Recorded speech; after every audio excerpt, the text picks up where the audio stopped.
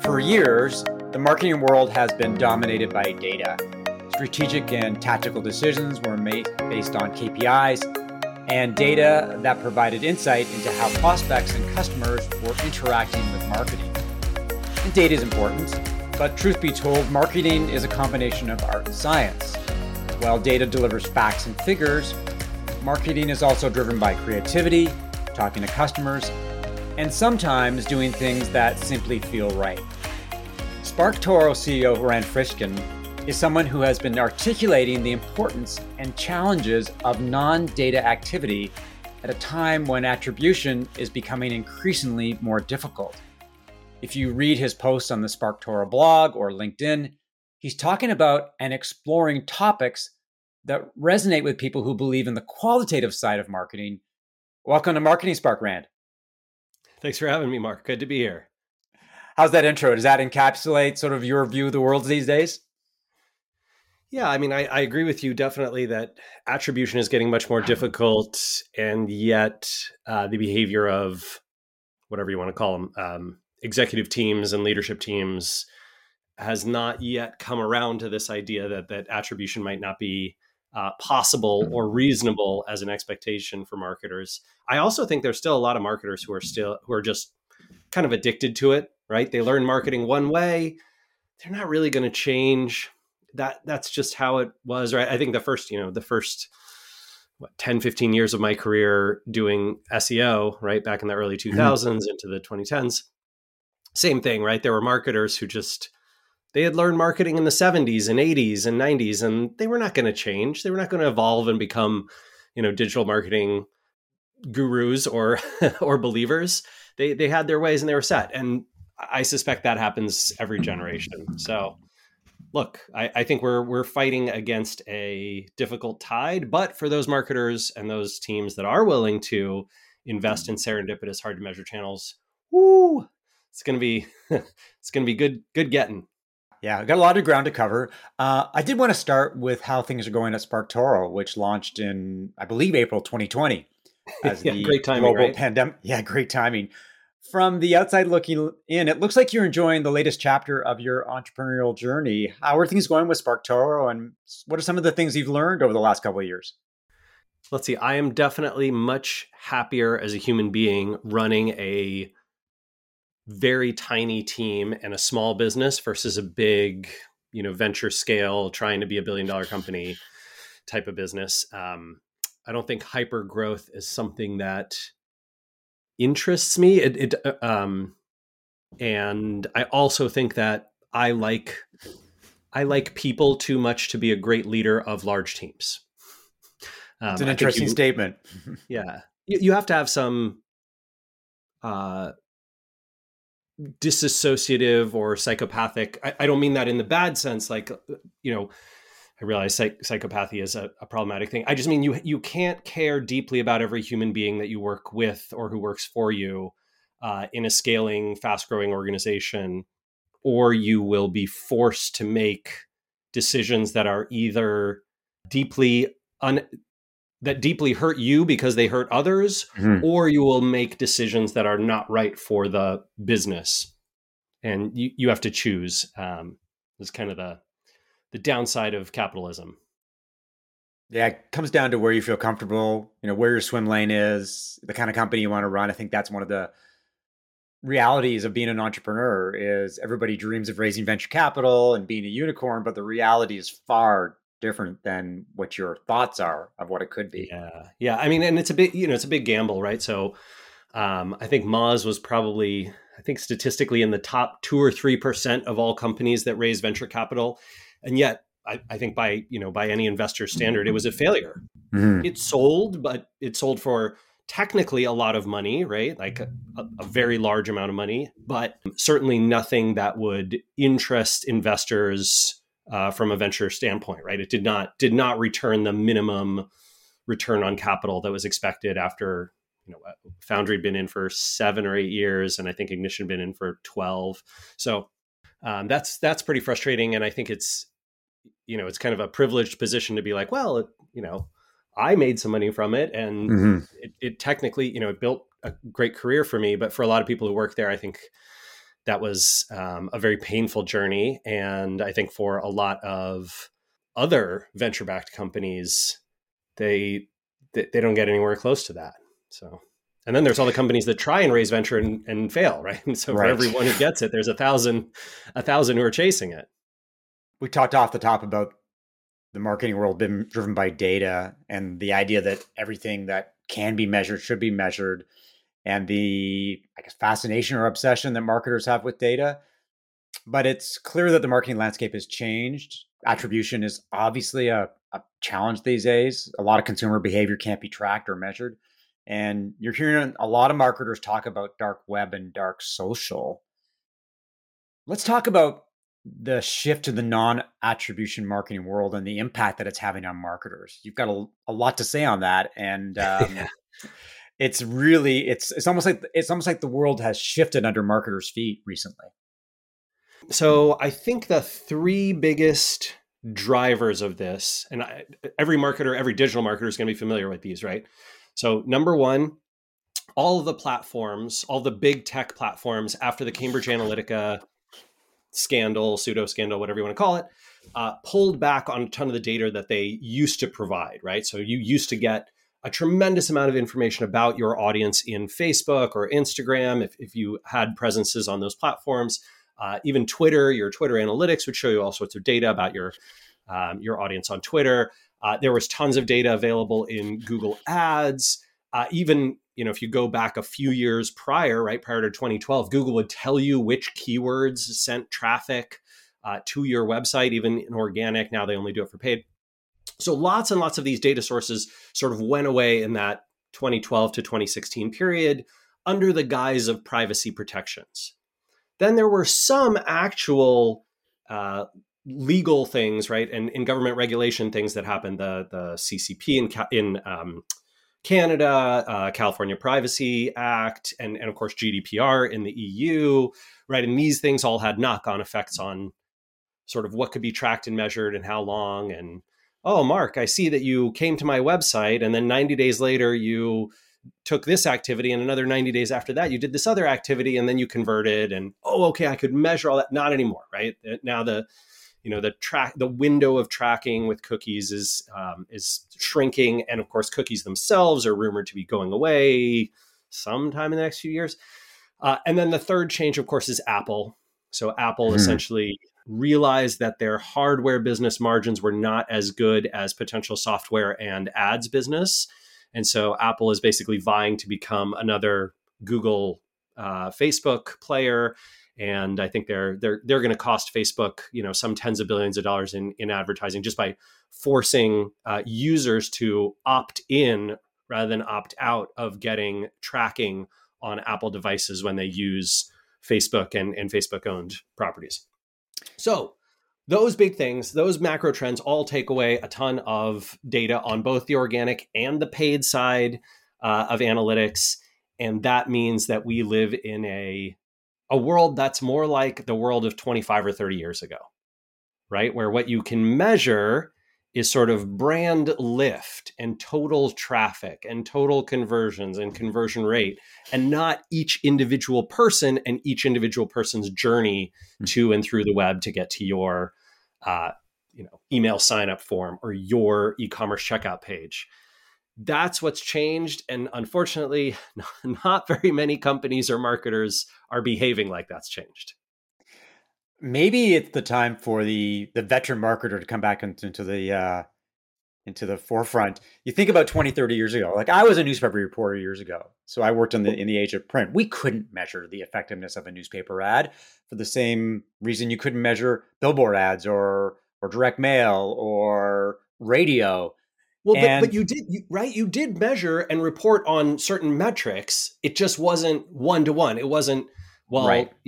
Alicia in Indianapolis saw this newspaper ad and then clicked to your website. No, it was, we reach this many subscribers in Indianapolis, and here's your same, whatever corporation can measure same store sales in Indianapolis versus Cleveland. And since those are similar cities, you can determine whether the ad that you ran in the paper had an effect or not. On a related note, You've also talked a lot about hard to measure channels, things like Yeah. organic SEO, content marketing, earned media, organic social media. If I was a marketer and I'm a data-driven marketer, then the levers I could pull were very granular. And now it's almost a guessing game. It's probably a little dramatic to say that, but there's a combination of, marketing is art and science. The science, we leaned hard into the science, and now do you think we have to maybe swing back to the art, the creativity, the maybe intuition is one way to think about it. I think the weird thing for me, Mark, is I almost wonder whether many marketers and entrepreneurs and businesses that leaned hard into that creativity, intuition, hard or impossible to measure channels, even before the last, 4 or 5 years of changes, were more successful than those of us who tried to attribute every visitor and only invest in channels that produced, a certain amount of ROI based on our spend in them. I kind of think they might have. I suspect that if you look at the most effective marketing over the last 2 decades, it was not the people who perfectly put $1 into Google AdWords and figured out that they could get $1.07 out of it and scaled that up. I don't think those were the big winners. I think the big winners were people who had these massively creative visions with their product and figured out how to position that product to a market that was deeply interested in it, and then told that story over and over effectively through all the places where that market was paying attention. And then maybe, ran some Google and Facebook ads to go along with it. I was watching a video recently. One of the founders of Wheaton Kennedy, the big advertising agency up in your neck of the woods, was talking about the Nike campaigns and some of the amazing creative work they've done, and that is marketing that resonates, that has an impact that lasts forever. A lot of marketers talk about the wisdom of David Ogilvy, and I do find it interesting that even data-driven types really are enamored and fascinated by the power of creativity and campaigns that just connect with people. I think creativity is so important, but we seem to have forgotten its value in many respects. Yeah. So I have this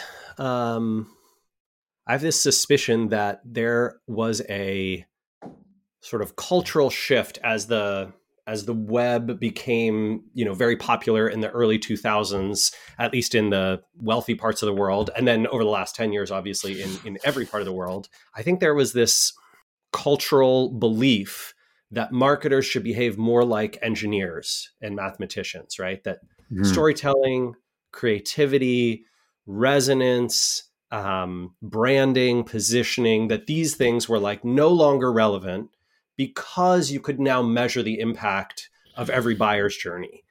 And that addiction actually blinded, an entire generation of marketers, myself included, like absolutely myself included. I'm as guilty as this as anyone, to the power of those things and the influence that those have. And it's just really hard to prove to yourself or anyone else. And I think the difficulty of that proof is what makes them so valuable, because if something is very hard to prove, right? It's hard to prove that a channel like PR or influencer marketing or content or going on people's podcasts, right?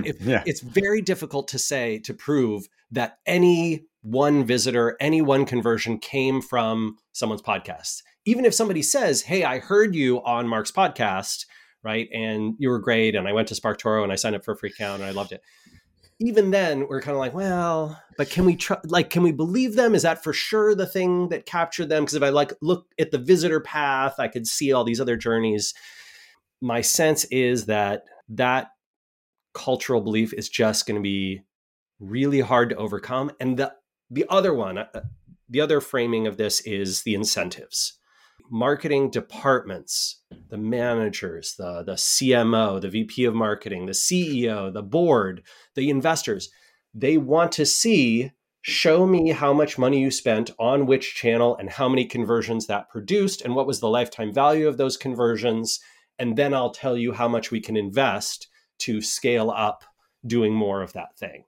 And if you can't prove it, you're not getting the money and you're not getting the job. And so organizations that became data-driven became addicted to those kinds of metrics. And as a result, we're in the world that we're in. I suffer from, if we do that, this should happen reality. A lot of my marketing is focused on positioning and messaging. And it's important. I fundamentally believe that it underpins your sales, marketing, product, customer success. But how do I prove to clients the ROI of positioning and messaging? It's so hard. It's sort of like trying to prove to, I don't know, an executive at Netflix that high quality storytelling and script writing is more important than special effects or getting a big name actor or something like that. Like it's more of a belief thing than a metrics thing. There's never going to be the kind of scientific quality mathematical proof that, would overcome all arguments. And because of that, we live in this world where you have to hold your own beliefs, and you have to cling to them even when the evidence is weak or missing. And it's just a very difficult thing to do. I think the other problem is in a lot of these areas, right? Mark, you're probably the exception. I bet all of your, positioning and branding and things like absolutely work the first time, but mine don't. Like, right? I wish. So I'll invest in something that I think is really important. Hey, I think we should reposition SparkToro's sort of, the pitch of what we do. From when we first launched, it was audience intelligence. Now it's audience research. And I think that's a good thing, but it's pretty tough to prove that one or the other is better. You kind of have to go with your gut.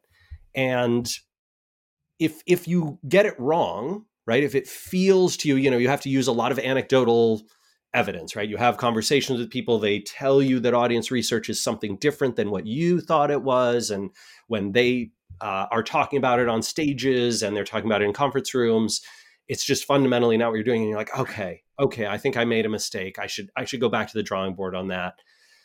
Then, gosh, that feels pretty bad. It feels a lot worse than, hey, our Google Ads effectiveness is sinking. We can see that our click-through rate dropped 6% last quarter. Let's try and refresh those ads and see if we can bump that up, right? Like, it's not the same level of granularity and fine control.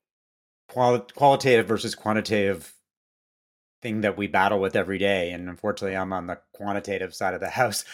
The other area that I wanted to talk to you about, and which I find fascinating, is the idea of this zero-click marketing. It's the idea that a lot of digital activity doesn't result in a click, so there's no tracking or attribution.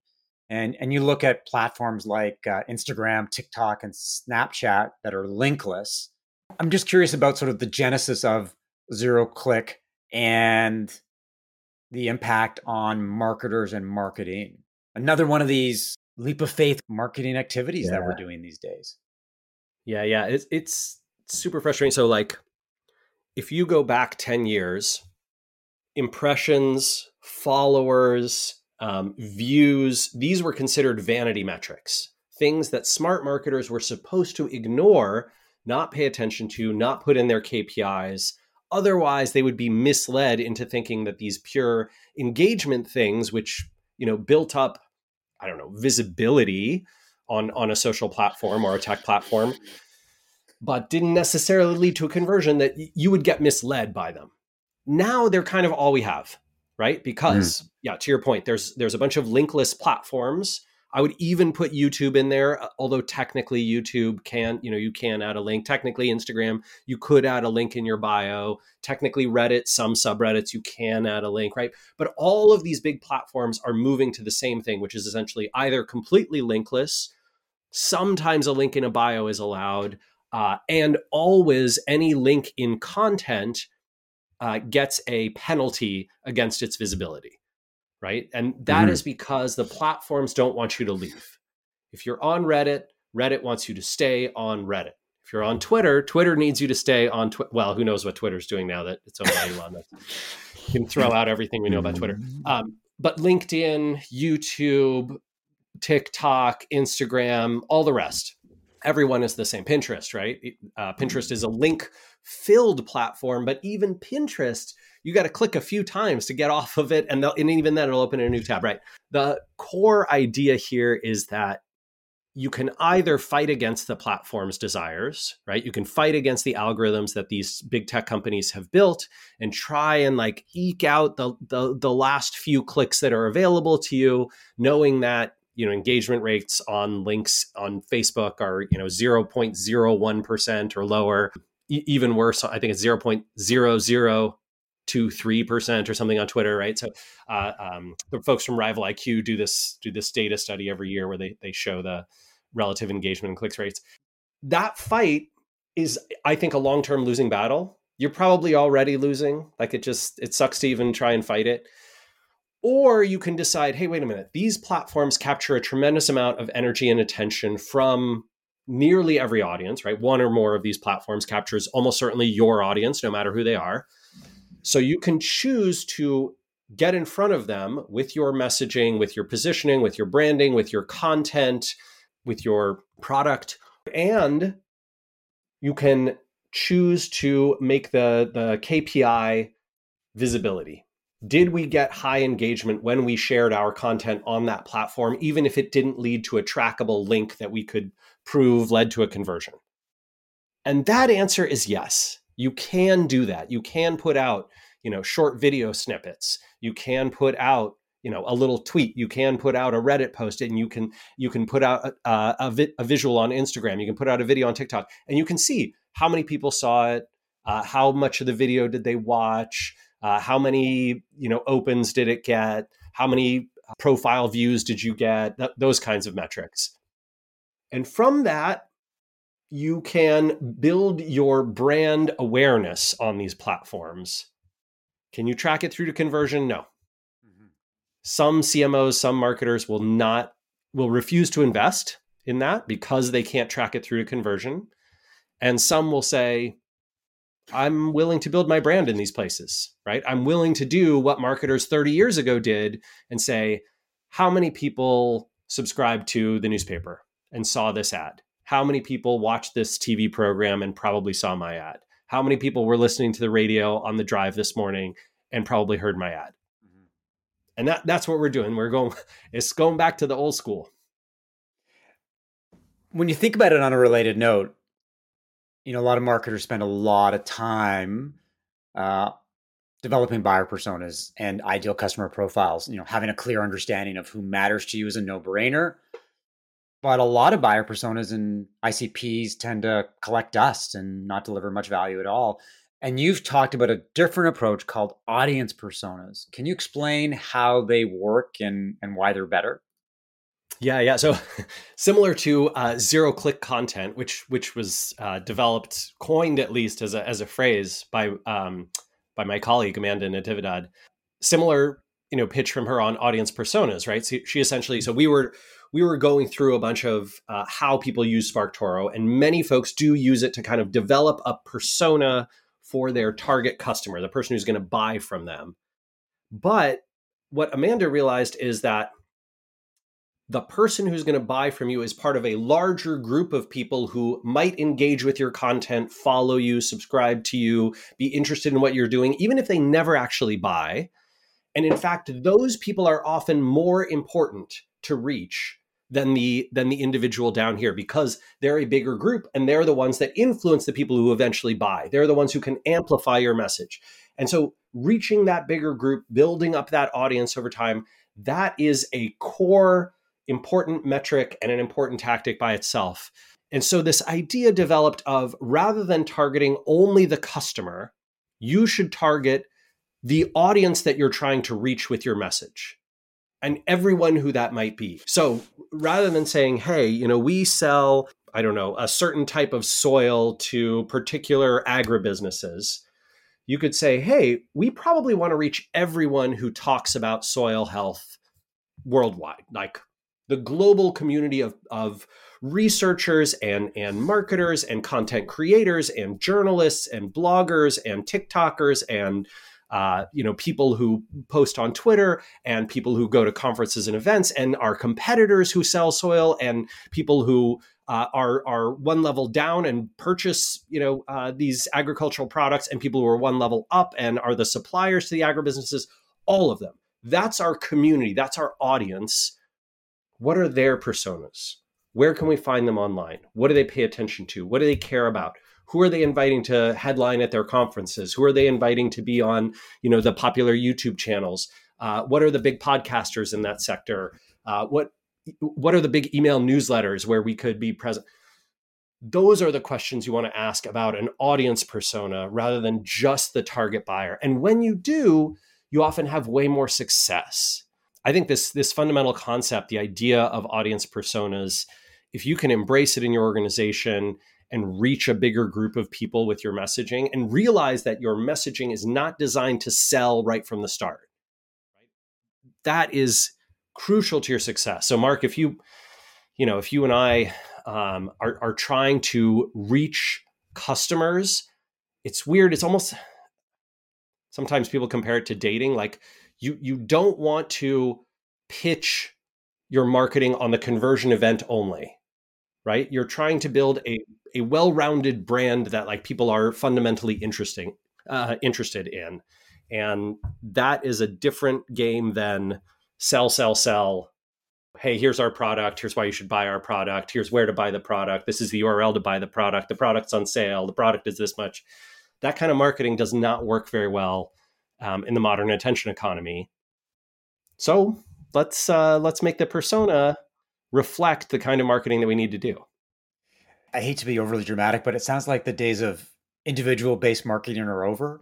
You can't track individuals, and you certainly shouldn't target these sort of granular buyer personas of individuals. Bob, who VP of marketing, who has 2 kids and makes X amount of money. It's almost like we've taken a step back or a step up in terms of our marketing focus on our activities. But it is very interesting. I mean, there's like this, there's the concept in B2B marketing of ABM, account-based marketing, where you basically say, oh, I'm not trying to reach a broad audience. I just want to reach, I don't know, Dow Chemical. Like that's the one company that I want to be interested in my soil product. And, and you go after them individually and try to reach them on their particular channels with very, very customized messaging. I'm not saying that doesn't work. For some people it does. It's a fine way to go. But if you are investing in building attention, building a brand, building an ecosystem and a community, investing in channels like content marketing and PR, ABM is not the way to go. And individual focus is not the way to go. So yes, I would agree, right? Take your focus off Bob with 2.5 kids and a cat who makes, exactly this amount of money, and put it into, our audience is comprised of these diverse peoples who have these diverse behaviors, but the behaviors look like a lot of them subscribe to these podcasts, these YouTube channels. You can find them on these social networks, following these people, going to these events, subscribing to these email newsletters. That data is incredibly useful. You can actually do something with it versus like, well, Marketing Mary gets her coffee, at 9 a.m. And then she like, why do I have this detail in my persona? It doesn't matter. It would be remiss of me to not ask you about SEO. You spend a lot of time in that world, and I'm curious about your take on the SEO landscape these days. We've seen Google declare that essentially content should be written for humans, not robots. And a lot of marketers are still leaning hard into SEO to power organic search. Any thoughts about the changing role or importance or reliance on SEO for marketers these days? Gosh, let's see. So, I mean, it feels, this could be just my perspective. I mean, I have not been active in SEO for like 5 years, right? So, take what I say with a grain of salt. I would no longer consider myself an SEO expert. And certainly I'm not a practitioner either. However, Google has been saying those things since 2002. So if that's what's new to you, I'm worried that you're 20 years behind. I'm deeply nervous. I've seen a lot of the, hemming and hawing and sort of nervousness about AI generated content and, it scales so nicely. Is it going to do well in Google or is it not going to do well? What about scraped content that's been repurposed? And sometimes that does seem to do well and sometimes it doesn't. And Broadly, my sense is that if SEO is a great channel for you, keep investing in it, stay up to date with people who are not me. I'm not your guy. But if SEO is feeling like I think three things are going on with it, right? Like even when I left the field, it was getting incredibly competitive. In 2005, very few people were doing SEO, even fewer were doing it well. By 2015, a lot of people were doing SEO. Some of them were doing it well. In 2022, almost everyone's doing SEO, and a good percent are doing it really well. So you better be literally some of the best in the world if you're going to try and compete, because nobody clicks outside of those first 4 or 5 positions. Right. The second thing that's happening is Google is taking more and more of the share of clicks for themselves, right? So more going to Google's own properties than ever before, more going to instant answers than ever before, more searches that are resulting in no clicks, and certainly no clicks to the open web, and even more clicks than ever going to a few leaders in every field, right? So if you take out the top sort of 100 websites on the internet, the share of clicks that's left for everyone else is shrinking, dramatically shrinking. So I'm nervous about SEO as a long-term channel. I think it's just incredibly competitive, more and more difficult, and also a shrinking opportunity because Google just can't find, there's not another 7 billion searchers worldwide who are going to, search 30 times every day. I think that's also a fundamental issue for their growth and for anybody who's investing in SEO. If you're looking for other channels, that's where I think a lot of these opportunities that we try and surface that I care about these days are present, right? Marketing through other sources of influence, going and finding that email newsletter that reaches exactly the target audience you want to reach, going and finding those YouTube channels, finding those podcasts, finding those social accounts, finding those niche websites, finding the conferences and events. I think there's a lot of opportunity in those places. And very few marketers invest in them. It doesn't even really have a name. Marketing through sources of influence. This is not, there's no job title for that, right? It's not like SEO or PPC or email marketing or content marketing. It's kind of absent. And because of that, there's a lot of opportunity. SparkToro seems to be having a growing reputation for naming new marketing initiatives. So maybe Amanda can focus some of her marketing savviness on that and come up with. That's what I need to do. I need to be like, Amanda, come up with the 0-click content for marketing through sources of influence. Exactly. Job one for her. One final question. Over the past 2 years, many companies have embraced virtual events and conferences. To be honest, most of them have been okay at best. Could be the lack of connection opportunities for in-person events, or the content doesn't play well online. Yeah. Later this month, November 10th to be exact, SparkToro is hosting a virtual conference, Spark Together. You've marketed it as a different type of conference. So A, how is it different? And B, how is it going? So fundamentally, I agree with you. I think that virtual events are just kind of broken in a lot of ways. And I think oddly enough, in-person events, while they still have their place, they can be very appealing. I was just at a conference in the UK speaking at an event and at another one. Yeah, in-person events are great, but they're also big vectors for getting sick. I got COVID at an event in April this year, and then I just got a cold at this event in the UK, and I was like, oh man, I haven't been sick in a few years. Right. Being around lots of people, that's gonna do it. And also, all of the in-person events are still smaller than they used to be. In-person events are just we haven't quite gotten back to, hey, let's go out and do professional development the way we did in 2019 and the 20 years before that, which is okay. I'm not sure how long it'll take to return. It'll probably be a while. Virtual events, though, I kind of feel like during the pandemic, they were the only thing we had, right? And a lot of them were trying to put a square peg in a round hole, right? They were trying to shoehorn in this content, speakers format that just weren't quite right. The advantage to me of a virtual event is you can have someone present visually and audio in short format bursts, as long as you keep them pretty darn tight and very focused, and as long as the event itself is not too long. So those 2 and 3 day virtual events, I don't think that works. I don't even think 7 or 8 hours works. Right. I think if you want to do, one day event, like the longest it can be is 5.5, 6 hours. And then I think speakers too, right? Like we had a lot of these like hour-long sessions, keynotes, whatever. I don't think that fundamentally works either. I think, again, attention spans wane after 20 minutes, maybe 25. The cool thing about doing a virtual event is that the quality of the content, the educational focus can be what's really rich and powerful there, as opposed to the in-person thing where people are kind of, if you're in the conference hall, you're half listening, but you're also kind of half online and you're also kind of networking, right? So it's about the whole experience. And the virtual event, the idea is like, hey, this is kind of like watching an educational YouTube video, maybe with some interactivity and some benefits of being there live. But beyond that, not really. And so I think, what we wanted to do was lean into the strengths of virtual events and lean away from the weaknesses. So yeah, Spark Together is nobody goes longer than 20 minutes. The whole day is, I think, 5.5 hours. The interesting thing and the weird thing is we're not leaning into one of the strengths, which is we are not recording the event. I've noticed this is because, Mark, we had this weird thing. So, let's say right now that you were like, hey, Rand, I really want to talk to you about the Moz exit, like the sale of Moz.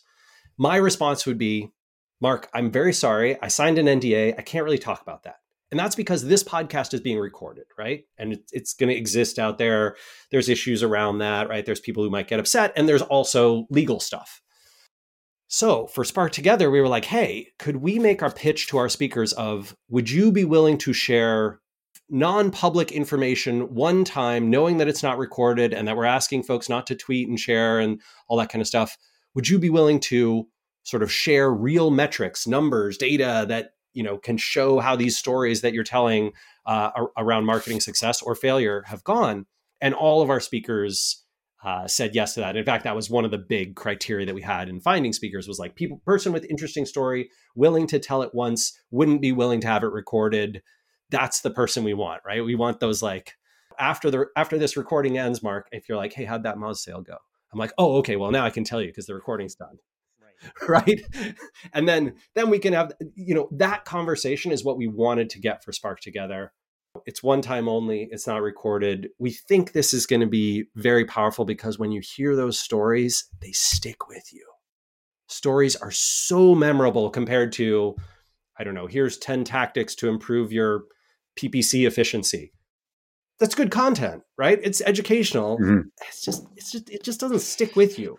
Like 6 days after you've heard it, you're like, I remember 2 of those maybe. You've done a good job on LinkedIn of teasing the content, some of the stories that. Oh yeah, thanks. That you're talking about. So it's going to be very interesting to see how the conference is going to be different and how people connect with it and engage with it. One final question: if people are interested to learn more about you and SparkToro, where do they go? So SparkToro.com. We have forever free accounts. There's no free trial, but you can sign up for a forever free account and try it out. If you are interested in all of my weird and wacky opinions on everything from economics to politics to Halloween costumes to marketing thoughts, I am most active on Twitter, where I'm at Randfish, at least for a little while. We'll see. The next, who knows what the next 6 months of Twitter will bring. Could be a tire fire pretty quick over there. We'll see. And we'll see if other people are going to walk the walk and talk the talk and jump off the platform. I was going to say, my suspicion is my LinkedIn activity is going to be quite a bit more over the next year because of new ownership. Good to know. Well, thanks for being on the podcast. And thanks to everyone for listening to another episode of Marketing Spark. If you enjoyed the conversation, leave a review, subscribe via Apple Podcasts, Spotify, or your favorite podcast app, and share via social media. To learn more about how I work with B2B SaaS companies as a fractional CMO and strategic advisor and a positioning and messaging consultant, email mark@marketing.ca or connect with me on LinkedIn, not Twitter.